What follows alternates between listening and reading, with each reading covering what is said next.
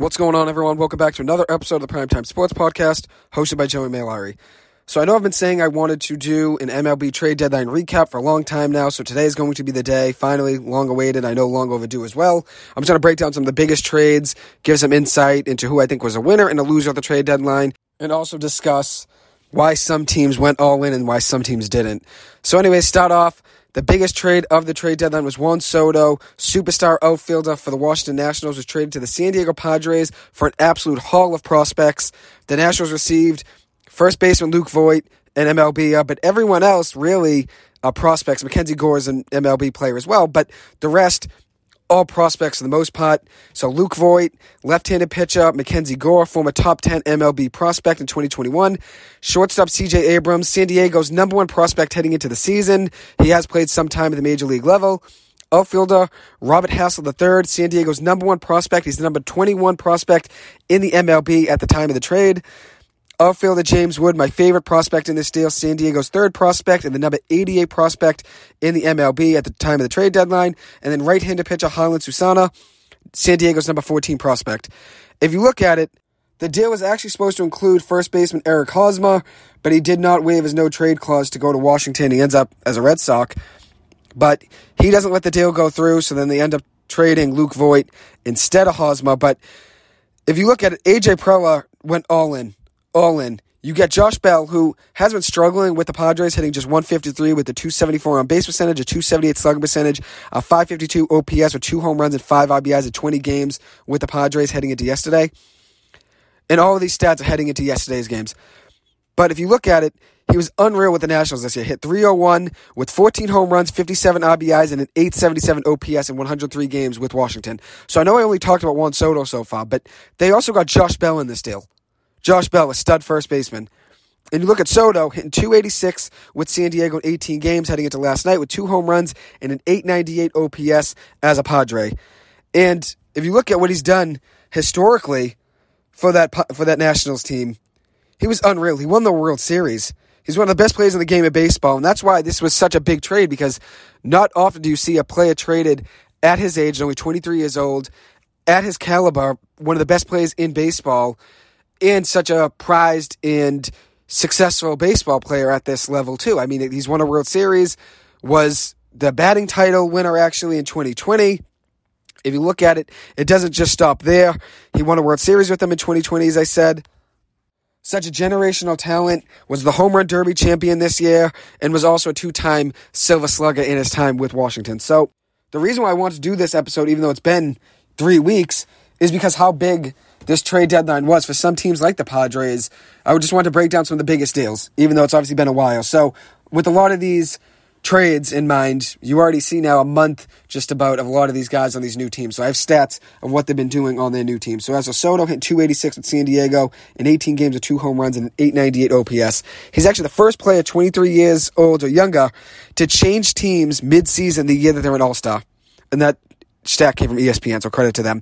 But if you look at what they got in return for Washington, this is a great return in my opinion. A very underrated return for Washington.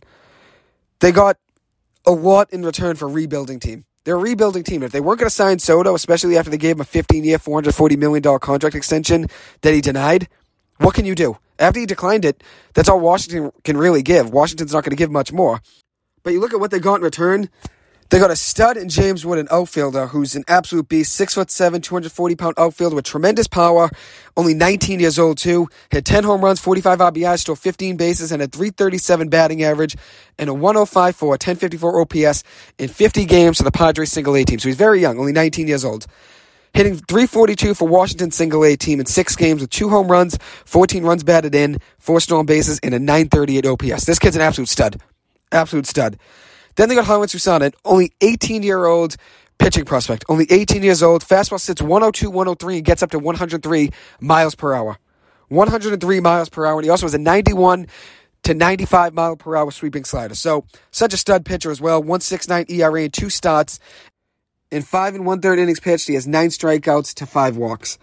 Now Mackenzie Gore, as I said, was a former top 10 prospect in the major leagues. 4-4 record on the year in 16 appearances, making 13 starts for San Diego with a 4.5 ERA. The issue with him is walks. He's only 23 years old, so he's young.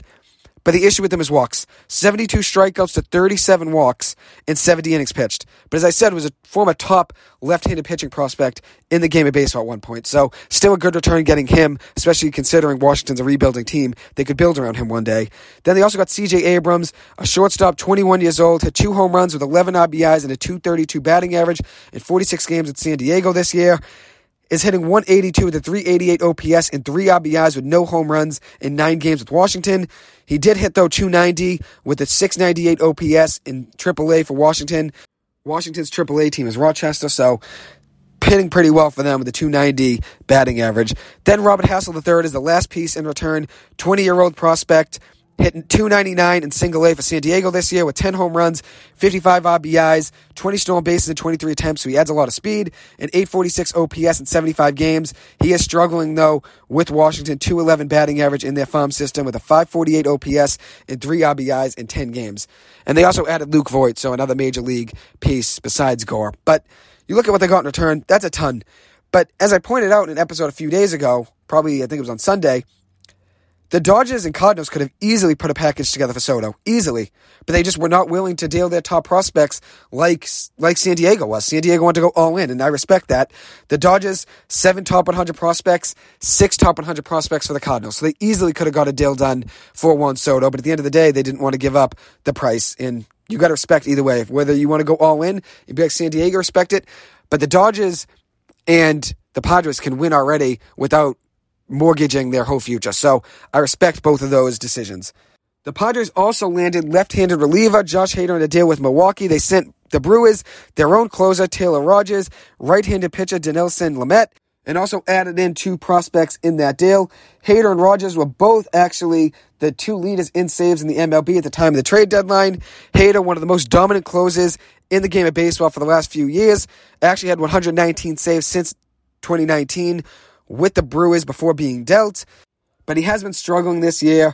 4.24 ERA and 34 saves with Milwaukee this year. Had a 1.23 ERA in 2021 with 29 saves, 102 strikeouts with 24 walks and 58 2/3 innings pitched with the Brewers. But he's been struggling in July, and that was his issue. He struggled in July, as I should say. 12.54 ERA and 9 1/3 innings pitched.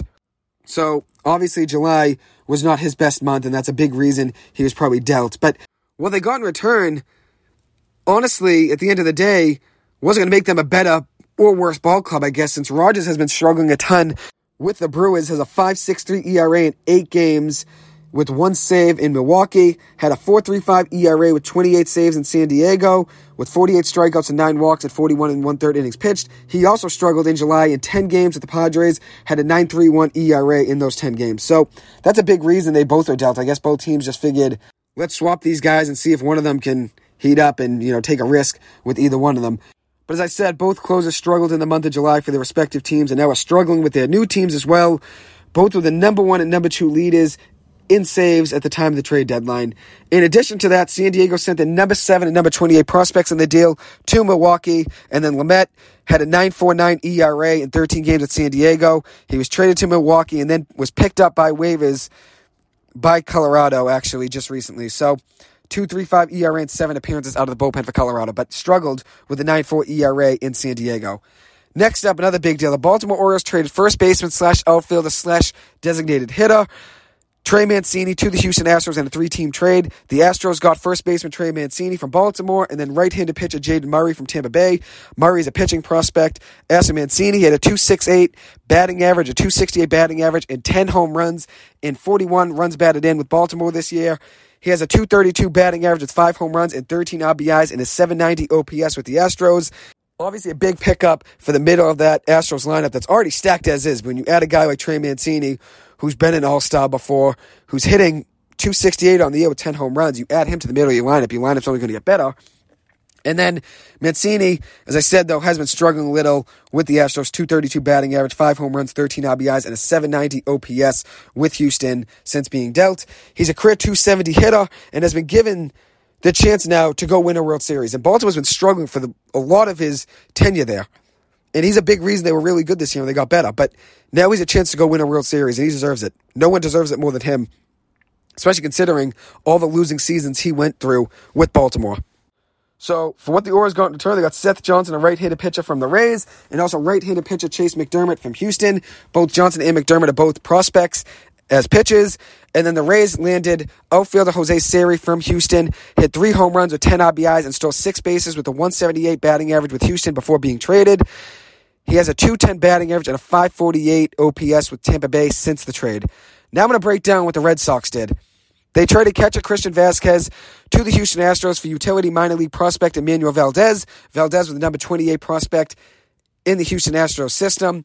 And then the Sox also landed Wilyer Abreu, an outfielder and an outfielding prospect, number 29 prospect in the Houston system. The Astros catchers, though, before this trade, were hitting 164 on the season with a 232 on base percentage at the time of the deal. So Vazquez, before the trade with the Red Sox, was hitting 282 with a 327 on base percentage. Now with Houston, hitting 344 with a 707 OPS and a 364 on base percentage in 12 games with the Astros. So obviously a clear upgrade than what they had. He has been primarily, though, a backup catcher in his time with Houston so far. But if you look at it, I know the Red Sox probably knew this team wasn't going anywhere, even though they had the mentality, let's still try to win now. This team wasn't going anywhere, and at the end of the day, even though I still consider the Red Sox losers on the trade deadline because they didn't trade everything, it's not like I'm saying they're a loser because they didn't buy. They're a loser because they didn't sell everyone, and they should have sold everyone. But if you look at it, Christian Vazquez wasn't really going to be much of a difference with the Red Sox end of the season. We weren't going to make a run anyways, and if they saw we weren't going to compete in October anyways, they probably just said, let's rip it up and trade him. And if the Sox believed in this year's team, they probably would have kept Vazquez. But it looks like a good decision now trading him since this team is going nowhere with or without Vazquez. And then you look at it, the Red Sox also got first baseman Eric Hosmer to deal with the San Diego Padres. For left-handed pitching prospect Jay Groom, the Sox also received significant cash compensation and 2 prospects in that deal. They got second baseman Max Ferguson from the Padres, number 11 prospect, and also outfielder Corey Rozier, the number 26 Padres prospect. Both of those guys have great speed. Rozier in high A Fort Wayne for San Diego. As I said, both guys have great speed. Showed 33 bases in 37 attempts. Also hit 6 home runs, had 37 RBIs, and had a 263 batting average with a 777 OPS. And if you look at it now, he's playing for Greenville in the Red Sox farm system right now, so high A still either way. So it wasn't like he was moving up the ranks in the Red Sox farm system. Then for Ferguson, he's also playing for Greenville, so high A for the Red Sox as well. Played low A for San Diego with a 247 batting average and a 767 OPS with 3 home runs, 39 RBIs, and 51 stolen bases in 55 attempts in 64 games. Ferguson in Greenville for this Red Sox high A team, hitting 200 with a 390 on base percentage in 14 games. As for what the Red Sox got in return, they got Hosmer, 4-time Gold Glove winner, World Series winner with the Royals, and a 1-time All-Star. Has no home runs and 4 RBIs with the Red Sox, with a 225 batting average and a 611 OPS in 12 games. One thing about Hosmer, though, is he's a great defensive first baseman, even though he might have been struggling there with San Diego this year. He's better than what the Red Sox had in Dahlbeck and Cordero. Has a 988 fielding percentage with 1 error in 12 games with the Red Sox. Better than what we've had, as I said. He has been hurt, though, and now has been on the IL recently with low back inflammation. But the Padres sent significant cash compensation to the Red Sox. They're paying most of his $44+ million that he's due. And what they sent in total was $43 million. And the Sox are only paying Hosmer $246,000 for the remainder of this season, $720,000 in 2023, $740,000 in 2024, and then $760,000 in 2025. So the Red Sox are paying him nothing to be an upgrade at first base, offensively and defensively, even if it's not by much offensively, and it's better than what we've had defensively for sure, which offensively is definitely better than Cordero and Dahlbeck, and you're getting, obviously, an upgrade defensively as well. So you're paying him no money for each of the next 3 years. I believe the Red Sox have options in all 3 of those seasons. The Sox did send former 12th overall pick in the first round of the 2016 MLB Draft, Jay Groom. Played in Double-A Portland for the Red Sox this year in Double-A. In 16 games, making 14 starts, had a 3.52 ERA with 81 strikeouts and 38 walks and 76 2/3 innings pitched. Had a 3.94 ERA in Worcester Triple-A for the Red Sox. Had 15 strikeouts and 7 walks and a 1.5 whip in those games with Worcester. Now he's playing for Triple-A in San Diego for El Paso. Has a 2.87 ERA in 3 games for the Padres Triple-A squad. The Red Sox also acquired outfielder Tommy Pham from the Reds for a player to be named later. This is the best deal the Red Sox made at the trade deadline. Hit 3 home runs with 13 RBIs and has a 267 batting average with a 788 OPS in 18 games with the Red Sox. Had 11 home runs, 39 RBIs, and a 238 batting average with 7 stolen bases in 91 games in Cincinnati. He's been hitting leadoff for the Red Sox when playing and has been upgrade at the leadoff position for this Red Sox team over Jarren Duran. So big pickup there for that Red Sox team, especially considering he's been the best deal we've made. The Red Sox traded left-handed pitcher Jake Diekman. He's a reliever to the White Sox for catcher Reese McGuire. Diekman had a 4.23 ERA in 44 appearances for the Red Sox this year. Had 51 strikeouts with 30 walks and 38 in the third innings pitched.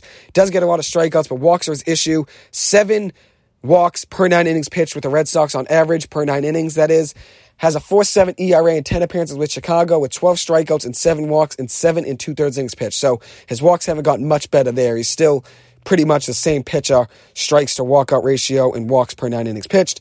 The Red Sox got Reese McGuire in return, as I said, a catcher hitting .378 with Boston, a 405 slugging percentage, a .790 OPS in 13 games for the Red Sox. He had .225 with 0 home runs and 10 RBIs and a .546 OPS in 53 games for Chicago. Seems like a good deal, especially considering Diekman wasn't helping us out at all anyways out of the bullpen, even though he was probably our best left-handed pitching reliever right now. At the time of the trade deadline, he actually was pitching well. This Red Sox team was not going anywhere with or without him. And after trading Vazquez, you needed someone to step in there since you can't have Plawecki catching every single night. And Reese McGuire is an upgrade over Plawecki defensively, too. He actually has a really good arm. And Plawecki gives up a ton of stolen bases. Reese McGuire at least cuts guys down. As for the Red Sox, they made room for a lot of these deals by releasing a couple guys. So they released Yoma Sanchez and then also released Jackie Bradley Jr. So his second stint with the Red Sox didn't go too well. He was actually signed by the Toronto Blue Jays with the Red Sox this year. Had 3 home runs, 29 RBIs, and a .578 OPS with a .210 batting average. With Toronto, he's hitting .211 with a .602 OPS and 4 runs batted in 11 games heading into last night. And if you look at it, the Red Sox weren't going anywhere with or without him. But at the end of the day, his defensive ability, I think, still warrants a position over a guy like Jarren Duran in the outfield who's hitting like .230 or .240 on the year now and is such a downgrade defensively. I'd take Jackie Bradley Jr.'s .210/.220 batting average all day. And if you look at what Jackie's been doing at Fenway Park this year, he's been raking at Fenway. So the Red Sox should have just kept him on the bench as a bench piece and maybe played him at Fenway. But at the end of the day, that wasn't in the Red Sox's best interest. And honestly, now Jackie Bradley Jr. goes to a good team in Toronto and has a chance to compete in the playoffs. So not a bad pickup for him. And Jackie, thank you so much for everything you did for the Red Sox in your time here in both stints. I'll always be a big fan of you and wishing you nothing but the best of luck in Toronto. So the Red Sox could have extended $19 million qualifying offers to Vazquez. Obviously, that wasn't worth it. He's not worth $19 million. But then also, they could have done it for Eovaldi as well, which maybe that's a reason they didn't deal him since they want to extend a qualifying offer to him. But at the end of the day, I think the Red Sox could have ripped this up a little more. And if you're not going to re-sign Nate Eovaldi, give him a qualifying offer in the offseason, probably should have traded him, especially considering now he's in the IL and really hasn't pitched much since the trade deadline. But as I said, the Red Sox knew Christian Vazquez's value, and they figured the return was greatest now. We're not going anywhere with the team we have now, and the chance that he comes back in free agency is still not that low. I'd say it's like 50-50 he still comes back to Boston, especially considering in his press conference, he said in his introductory press conference with Houston that there's a chance he always comes back to Boston as a free agent. Free agency still leaves an open door to come back. So still, I think there's a chance he comes back, and maybe the Red Sox might do what the Yankees did by trading Aroldis Chapman at the trade deadline and getting Gleyber Torres in return, which obviously this return isn't Gleyber Torres, but the Red Sox got 2 prospects in return for Christian Vazquez, for a guy that really wasn't going to help us much anyways at the end of this season since we weren't going anywhere, for just a half a season with Houston for Vazquez, and then they might get him back in free agency like the Yankees did with Aroldis Chapman. They traded him at the trade deadline when the Cubs won in 2016, and then got him back in free agency. So now I'm going to break down some of the other bigger deals. The Angels, I'm going to break down some of their deals. They traded pitcher Noah Syndergaard, who signed a 1-year, $21 million deal in the offseason with LA, to the Philadelphia Phillies for former 2016 first overall pick, Mickey Moniak. He's an outfielder, and then they also got a prospect back in return. I'm a big Moniak fan. He has been struggling with injuries, though, but I think he has a bright future if he can just stay on the field and stay healthy.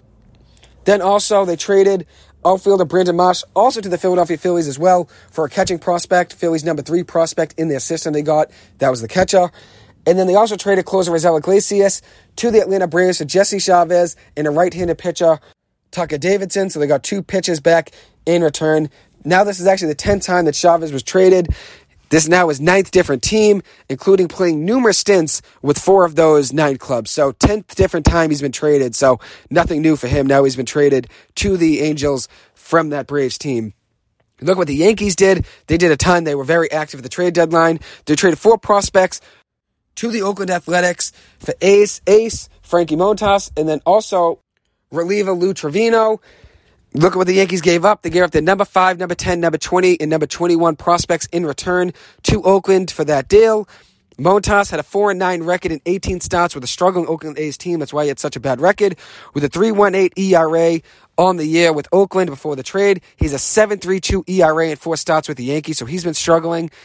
The Yankees also traded left-handed pitcher Jordan Montgomery to the Cardinals for center fielder Harrison Bader. Bader, a great defensive center fielder, has not played since June. His last game played was June for that Cardinals team and has not played at all for the Yankees since the trade. Has a .256 batting average on the year. As for what their Cardinals got back in return, Jordan Montgomery has been unreal. They won this deal by far already. By far. 4-0 in 4 starts with a .35 ERA, giving up just 1 earned run and 13 hits in 25 1/3 innings pitched with the St. Louis Cardinals. He's been dominant. One of the best pitchers in baseball over the last month since the trade deadline. Probably the best pitcher in baseball over that stretch. And they got him for a hurt center fielder that hasn't played a game yet for the Yankees. Then you look at another trade the Yankees made. The Yankees acquired reliever Zach Efros from the Cubs in exchange for their number 7 prospect, Hayden Wesneski. Wesneski had a 3.51 ERA in AAA for the Yankees in 19 starts. And then you look at what Efros has done. 2.66 ERA in 47 games with Chicago, and is a 3.24 ERA for the Yankees since the trade. So that's not a bad trade, obviously considering they only gave up their number 7 prospect and get a reliever in return, Efros, who's going to help them in the postseason and make a run in the back end of their bullpen. The Yankees did trade struggling outfielder Joey Gallo to the Los Angeles Dodgers for right-handed pitcher Clayton Beeter. Beeter is a prospect, number 15 prospect in that Dodgers system. Gallo had an abysmal career with the Yankees, 140 games, had a 159 batting average with a 660 OPS, and really just never found his stride. But he's been playing better with that Dodgers team, and the Dodgers have been playing a lot better with him in their lineup since the trade. The Dodgers have such a great record, and the Yankees have been struggling, so maybe the curse of Joey Gallo was a legitimate thing. As for Beeter, has 88 strikeouts and 51 2/3 innings pitched for the Dodgers AA team before the trade, and holds a 5.75 ERA in those 51 2/3 innings pitched, but has 88 strikeouts. So, young prospect, maybe will help that Yankees farm system in the future, especially considering the Yankees trade a lot of prospects for Frankie Montas. They get something back in return now to help rebuild their farm system. And now you look at another stud pitcher. So not just Frankie Montas was traded at the trade deadline. Reds ace Luis Castillo was traded to the Mariners for 4 Seattle Mariners prospects. All 4 of those prospects going to Cincinnati in return. Seattle sent their number 1 and number 3 prospects, including Edwin Arroyo, a shortstop, their number 3 prospect in their system. They also sent their number 5 prospect, and then also sent Andrew Moore, an unranked pitching prospect. But they sent 4 prospects, their 1st, 3rd, and 5th prospects, to make that deal happen and land Luis Castillo. So 2 shortstops and 2 pitchers in return. Castillo, before the trade, had a 4-4 record with a 2.86 ERA in 14 starts with Cincinnati. With Seattle, has a 1-1 record with a 3.16 ERA in 4 starts with 29 strikeouts to 7 walks and 25 2/3 innings pitched. Another trade, the Royals sent their second baseman / outfielder Whit Merrifield to the Toronto Blue Jays for 2 prospects in that Toronto farm system. Merrifield had 6 home runs and 42 RBIs with a 240 batting average and 15 stolen bases and 18 attempts with the Royals before the trade. So obviously they add now a guy off the bench or a potential starter as well. I think he's done both now for that Blue Jays team. Merrifield, 15 stolen bases, adds speed off the bench, 240 batting average. He's typically a better hitter than that. Toronto sent the number 16 prospect, Samad Taylor, a second baseman / outfielder, and then also a pitching prospect. In return, they sent both of those to Kansas City in return for Merrifield. The Cubs sent their closer, David Robertson, to the Phillies. For the Phillies, number 26 prospect, so that's who the Cubs got in return. A right-handed pitcher, Ben Brown, the number 26 prospect in the Phillies farm system. Robertson had a 2.23 ERA and 14 saves in 36 games with Chicago. With the Phillies, he's a 1.86 ERA in 9 games with 4 saves, so obviously a great return for that Phillies team, getting a guy that can help them in the bullpen, especially considering they're going to be making a postseason run. The Orioles sent their closer, Jorge Lopez, to the Twins. Minnesota sent 4 prospects back to a very strong Baltimore farm system. They already have a very strong farm system as is. Now they get 4 prospects in return for Jorge Lopez. One of those prospects, Cade Povich, was in the deal, the Twins' number 22 prospect and a former third-round pick in 2021. Lopez had 19 saves in 44 games with a 1.68 ERA in Baltimore before the deal. He has 3 saves and a 3 ERA in 9 games with Minnesota after the deal. The Reds sent utility man Brandon Drury, second baseman / third baseman typically, to the San Diego Padres. He's on a 1-year, $900,000 deal, so such a bargain considering what they got out of him. But Drury was sent to the Padres team for a prospect. Drury with San Diego since the trade deadline has 3 home runs and a 208 batting average in 20 games with the Padres. He's on a 1-year, $900,000 deal, as I said, so after the season he'll be a free agent, but he'll be getting some money. He had 20 home runs and 59 RBIs in 92 games with the Reds, so he'll definitely be getting a multi-year deal at the end of this season and in the offseason at some point. And as I said, the Reds got a prospect back in return. So the Reds were very active at the trade deadline. They also sent outfielder Tyler Naquin and left-handed pitcher Phillip Diehl to the Mets for 2 prospects in that Mets farm system.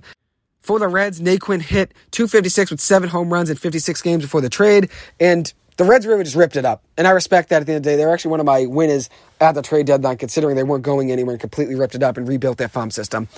So for some plays that stayed put, the Cubs held on to outfielder Ian Happ and catcher Wilson Contreras. Both of those guys staying with surprising deals, especially considering Contreras was supposed to be traded for a month. He was being shopped in trade talks. But at the end of the day, the Cubs end up keeping him, and I'm sure he's happy about it, especially considering he's been a Cub for a long time and wanted to stay.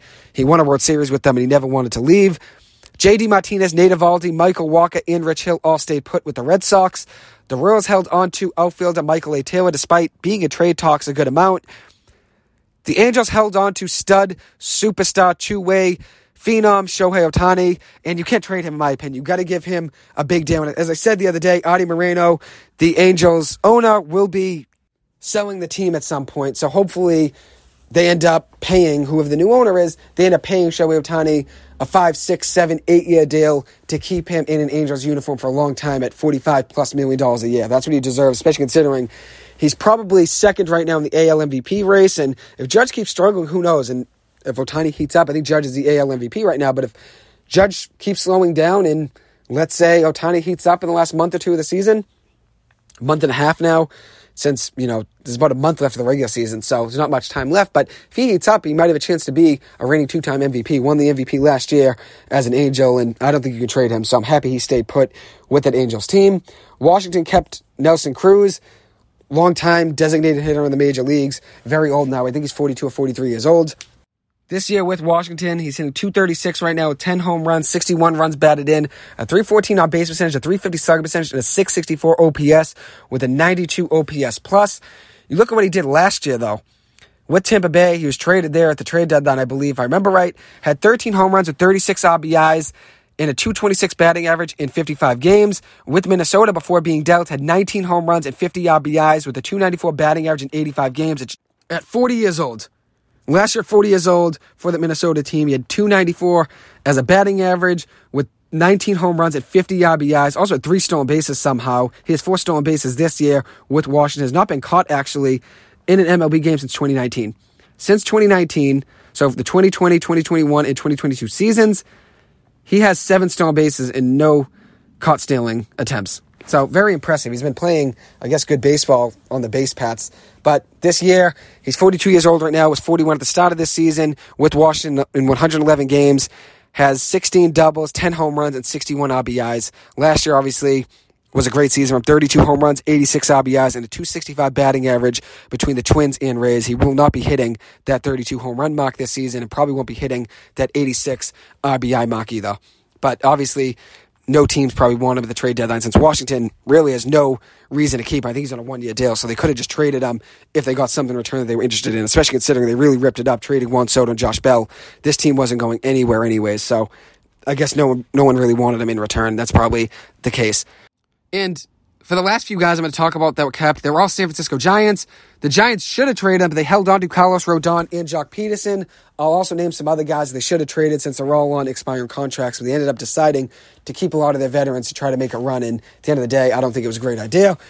So now I'm going to talk about some winners at the trade deadline. My first winner, the San Diego Padres, receiving Juan Soto, such a generational talent, World Series champion, home run derby champion this year, batting title winner in 2020, two-time Silver Slugger, only 23 years old, one of the best players in the game of baseball. And as I said, it was a big reason that Washington team won the World Series in 2019. He's such a young and successful player already, 23 years old. You're not going to see anyone traded at such a young age with such great MLB success already. He already has great major league success. I mean, he was in the MLB at 19 years old in 2018. So, obviously, Juan Soto is no stranger to the big moment. I mean, if you look at it, he was second in MVP voting in 2021 with 145 walks. He led the MLB in walks in 2021 with 145. He leads the MLB in walks right now with 108. But you look at what he's done in his career in Washington. 291 career batting average with a 427 on base percentage, a 538 slugging percentage, and a 966 OPS. With a career 160 OPS plus in those 5 years with Washington. Now with San Diego, hitting 286 on the year, like I said. But such a great player, and obviously you're not going to see a guy traded at that level again. I mean, if you look at what he did in 2020, he had a 1185 OPS, a 695 slugging percentage, and a 490 OBP. So that our base percentage, slugging percentage, and OPS all led the major leagues, and also had a 217 OPS plus in that shortened season, which was also number one in the major leagues, and also led the major leagues in intentional walks in 2020 with 12 intentional walks. Then in 2021, led the MLB in walks with 145 as a walk total, and had a 465 on base percentage, which was also number one in the MLB, with a 177 OPS plus in 23 intentional base on balls, which was number one in the MLB as well. So, such a storied and successful player. So that's why the Padres are a winner, in my opinion, when you get him. They also did give up a ton in return. So I'll talk about Washington in a second. They also added Brandon Drury and then also got Josh Hader on a deal that honestly probably be a lot better of a deal if he could perform to the degree he was performing in 2021. But he's struggling right now just like Taylor Rogers is. So I think it's a win considering how much success Hader's had in the past. But as he's playing right now, it's not too much of a win. And I respect the all-in approach, though, by GM A.J. Preller in that San Diego front office. Preller's going all in. I respect that. At the end of the day, you want to win a World Series for a franchise that's never won before. So another winner, the Washington Nationals. So I just talked about them trading Juan Soto, a player that's so prolific and elite at such a young age, 23 years old. And you might think, trading him, you can't be a winner. But at the end of the day, and there's not often where there's a winner. When you trade a superstar, it's not often you have a winner and a winner on both sides. That doesn't happen often, especially considering a player that's so young, a superstar at such a young age, 23 years old, and a player that's so successful and accomplished at just 23 years old, as I said. Not often do you have a winner and a winner on both sides, but I have the Washington Nationals as a winner. And if you look at what they got in return, 5 players, 3 top prospects. Mackenzie Gore was a former top prospect. C.J. Abrams, another former top prospect. And then also got Luke Voigt in return, too. So got a major league piece that had a great 2020 season for the Yankees, has been struggling since then. But you look at what they got in return. I mean, they got an absolute haul. C.J. Abrams, the former number 1 prospect in San Diego's system. They got Mackenzie Gore, former top 10 MLB prospect in 2021. They also got outfielder Robert Hassel III, San Diego's number 1 prospect, number 21 in the MLB. James Wood, San Diego's number 3 prospect, number 88 in the MLB. And then also Harlan Susana, number 14 prospect in that San Diego system. So they got a ton in return for him. So I have the Nationals as a winner. I think that trade will help them rebuild their franchise. I think 3 to 4 years from now, when all these guys are in the major leagues, it'll look like one of the best deals both ways. I mean, let's say the Padres were to win a World Series, which I know now it's without Tatis. I feel like the wins out of their sails right now for this season, but no matter what, it could be a win-win deal for both teams. Could be. Especially considering Washington wasn't going to re-sign Juan Soto. 15-year, $440 million contract extension they gave him. He denied it, and they got so much back in return. I know a lot of people might be down about the return, since obviously trading Juan Soto superstar, you don't typically get an even trade back. But I think they got a lot back in return. That's why they're one of my winners at the trade deadline. As I said, keep your eye on James Wood. That kid's going to be a stud one day. Robert Hassel III will be a stud as well. Harlan Susana throwing 103 miles per hour in the minor league system. All these guys, and Susana's only 19 years old, all these guys are going to be major league pieces, most likely in the next 3 to 4 years for that Washington team. So now another winner, my last winner of the trade deadline, or second to last winner, that is, the Minnesota Twins. They got Michael Fulmer in a trade from the Tigers. They also landed Taylor Mahle, a pitcher from the Reds, and they also got Jorge Lopez, a great ad for their bullpen. So I got the Twins as a winner. I think they did great things at the trade deadline, especially considering they're trying to go all in too. Even though not to the same degree getting a guy like Juan Soto, but they have a lot of good pieces now in pitches with Molly and the Fulma, and then also Jorge Lopez in the back end of the bullpen. So great pickups for them there. Now the Cincinnati Reds, my last winner, they ripped it up. And they got 4 prospects back in return for Luis Castillo, 4 top prospects. They traded Tommy Pham to the Red Sox for a player to be named later. They sent Taylor Mahle to the Twins for 3 prospects. The Twins' number 7, number 18, number 23 prospects. They sent Brandon Drury on an expiring contract to the Padres for a prospect. And they also sent Tyler Naquin to the Mets for 2 prospects. So with all of those guys, Pham, Castillo, Mahle, Drury, and Naquin, all of those guys probably weren't in their long-term interests and definitely weren't going to help them win this year. This team was going nowhere. And they trade all those guys to rebuild their farm system. They ripped it up completely. They're already rebuilding as is. And now they're starting over and rebuilding their farm system from the bottom up. And they got a lot in return for all those guys. A lot in return. For a team that's going nowhere, you're ripping it up and just saying, we'll just quit this season, which they weren't going anywhere anyways, with or without those guys, and said, let's rebuild for the future. That's a great decision by that Reds front office. And now loses in the trade deadline. The complete opposite of the Reds. The Red Sox. They should have ripped it up completely like this Reds team did and got rid of Rich Hill, J.D. Martinez, and everyone else you may not sign in the offseason. A lot of these guys are on expiring contracts going into free agency. A lot of them. Nate Eovaldi, Xander Bogaerts, Michael Walker, J.D. Martinez, Rich Hill.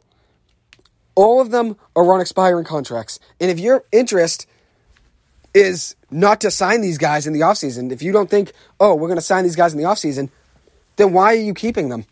Why not trade them like the Reds did and get a ton back in return and say, okay, let's quit on this season, cash our ticket in, and call it an end to this season. Let's build for next year, trade all these pieces, and build for the future. Why not? Why not? Because right now this Red Sox team is worse than we were at the trade deadline. Way worse. We're 8 games back in the last wild card spot, and things just continue to get worse. We just swept at home by the Blue Jays, blew last night's game against the Blue Jays. In the 8th inning, leadoff triple by Reese McGuire. It's a 5-5 ball game, all tied up. Bottom of the 8th inning, Reese McGuire leads off with a triple. Then Kike Hernandez pinch runs for him. So we have a guy at third base that has better speed than McGuire. But it ends up being a waste. They honestly probably should have just kept McGuire in the game since Kike didn't score. And Reese McGuire comes out, good defensive catcher, has a good arm, and then Pilecki goes in, and then they start stealing bases on him in the 9th and 10th innings. I believe it was the 10th inning, if I remember right now. Bo Bichette's still second base. I remember that vividly. So, the Red Sox had a chance last night to win the game multiple times. A guy on third base, leadoff triple in the 8th inning, bottom of the 8th. And then in the 9th inning, had bases loaded, nobody out. Then a strikeout. And then a double play. Matt Chapman, third baseman for the Blue Jays, steps on third, throws to first, ends the inning. I mean, that's just inexcusable. Inexcusable that you can't win a game with bases loaded, nobody out in the bottom of the 9th in a 5-5 game. 5-5 game with bases loaded, nobody out, and the Red Sox can't win. So they should have ripped it up. They should have traded Rich Hill, J.D. Martinez, Nate Eovaldi, Michael Walker. If none of these guys are coming back, even Xander Bogaerts, if you don't think any of these guys are coming back, you should have just traded them and ripped it up like that Reds team did and got some things back in return. And the way J.D. Martinez is playing right now, honestly, it doesn't look like you could get really much in return anyways. But the Mets were interested at one point. So you should have pulled the trigger and traded him then. And as I said, the Red Sox are 8 games back at that last wild card spot. So this season is already over, and we're not going anywhere but home come October 5th. I think that's the last game of the year. So the last loser of the trade deadline, the San Francisco Giants. The Giants held on to Jock Peterson and Carlos Rodon. Both those guys on expiring deals were all-stars this year in 2022. And honestly could have got stuff back in return for both of them. They're 61-62 on the year right now as a record, 5.5 games back of the last wildcard spot in the NL, and they probably should have just ripped it up and got something back in return for Rodon and Peterson. And then they also held on to Wilmer Flores, Evan Longoria, and Brandon Belt. 3 guys right there that have been on the team for a long time. And obviously, it'd be tough. A lot of those guys are fan favorites. It'd be tough for the Giants to trade those guys probably. But Flores, Longoria, Belt, Rodon, and Peterson are all on expiring deals. And you're 5.5 games back of the last wildcard spot right now. They should have traded everyone. They did trade Ken Rosenthal, which I thought was interesting. They signed him on July 21st. Less than 2 weeks later, shipped him out after signing him and traded him to the Brewers. So that's interesting. And now the Brewers obviously get a little bit back in return to their bullpen after trading Hader. And obviously with Taylor Rogers struggling, they could use all the help they could get in the bullpen. And Rosenthal was one of the best relievers in baseball for a 5-year stretch. But anyways, the Giants should have ripped it up. They should have ripped it up. Jock Peterson, Rodon, Flores, Longoria, Belt. If anyone had interest in those guys, and I definitely know Rodon and Peterson, they could have got a lot back in return for a team that was trying to make a World Series run and were trying to contend, they'd probably give, a couple prospects back in return that were good, especially considering they were on expiring contracts. You still could have got something back in return. Now you have the chance, you run the risk of losing all 5 of those guys in free agency, not getting anything back in return. So just like the Red Sox could have traded Walker, Bogarts, Eovaldi, Martinez, and Hill. 5 guys there, just like the 5 guys in the Giants, and both teams decided not to trade those guys at the trade deadline. And now you run the risk of not signing any of those 5 guys in the offseason. I think you've got to sign Bogarts if you're the Red Sox, but at the end of the day, who knows with Chaim Bloom. So Chaim Bloom's one of my losers at the trade deadline. Bloom and the Red Sox, and obviously the Giants. Each team had 5 guys on expiring contracts that they could have traded and got prospects back in return, and they decided not to. And if you look at it now, it looks like an awful deal for the Red Sox. 8 games back at that last wild card spot, just got swept by the Blue Jays at home. And for the Giants, 5.5 games back at the last wild card spot in the NL. Probably not likely they make it either in the postseason. So both teams should have ripped it up, but at the end of the day, they both tried to run with the team they had, and obviously didn't work out. And sometimes that's the risk you run, trying to run it with the team you have and not try to build for the future. And at the end of the day, sometimes that's just the way it happens. You don't win either way. You don't win losing those guys in free agency. You don't win by keeping them on the team for the last half of the season since you're not going anywhere. And then you also don't win by not building for the future and getting prospects back in return. So that's just the way it is. But anyways, this wraps up today's episode. I just want to thank you guys so much for taking the time to listen to every episode over the summer. This will be my last episode before I move back into BC tomorrow. I'll have my radio show back again soon, hopefully in the next few weeks. So I'll keep you guys posted about whatever day and time I'm in the studio, and hopefully we can have more guests come on. Thank you so much for all the guests that came on this summer. Mike Hurley, the sports guru, obviously came on a few times. I still have another episode coming out with him soon. And then also Paul from Southie, and then Liam Kenny, my buddy that's a defenseman in Michigan playing hockey at Concordia in Michigan. So thank you guys so much for coming on to the show, and everyone else that listened over the summer and texted me about it and gave me your thoughts and opinions and all your hot takes. Thank you so much for taking the time to listen every single episode. It does mean a lot to me, and as I said, I love talking sports more than anything, so this was a pleasure to me being able to talk sports every single day, and this actually marks my 40th episode. 40th episode. So 40 episodes over the summer. Very successful summer. Giving you guys a podcast and updating you guys on all the big things in sports. I'm excited to do that again, live on air, coming soon again. So thank you guys so much for taking the time to listen to this. As always, I appreciate it. Hope you guys have a good one. Have a great rest of your summer. And until we meet again, thank you and take care.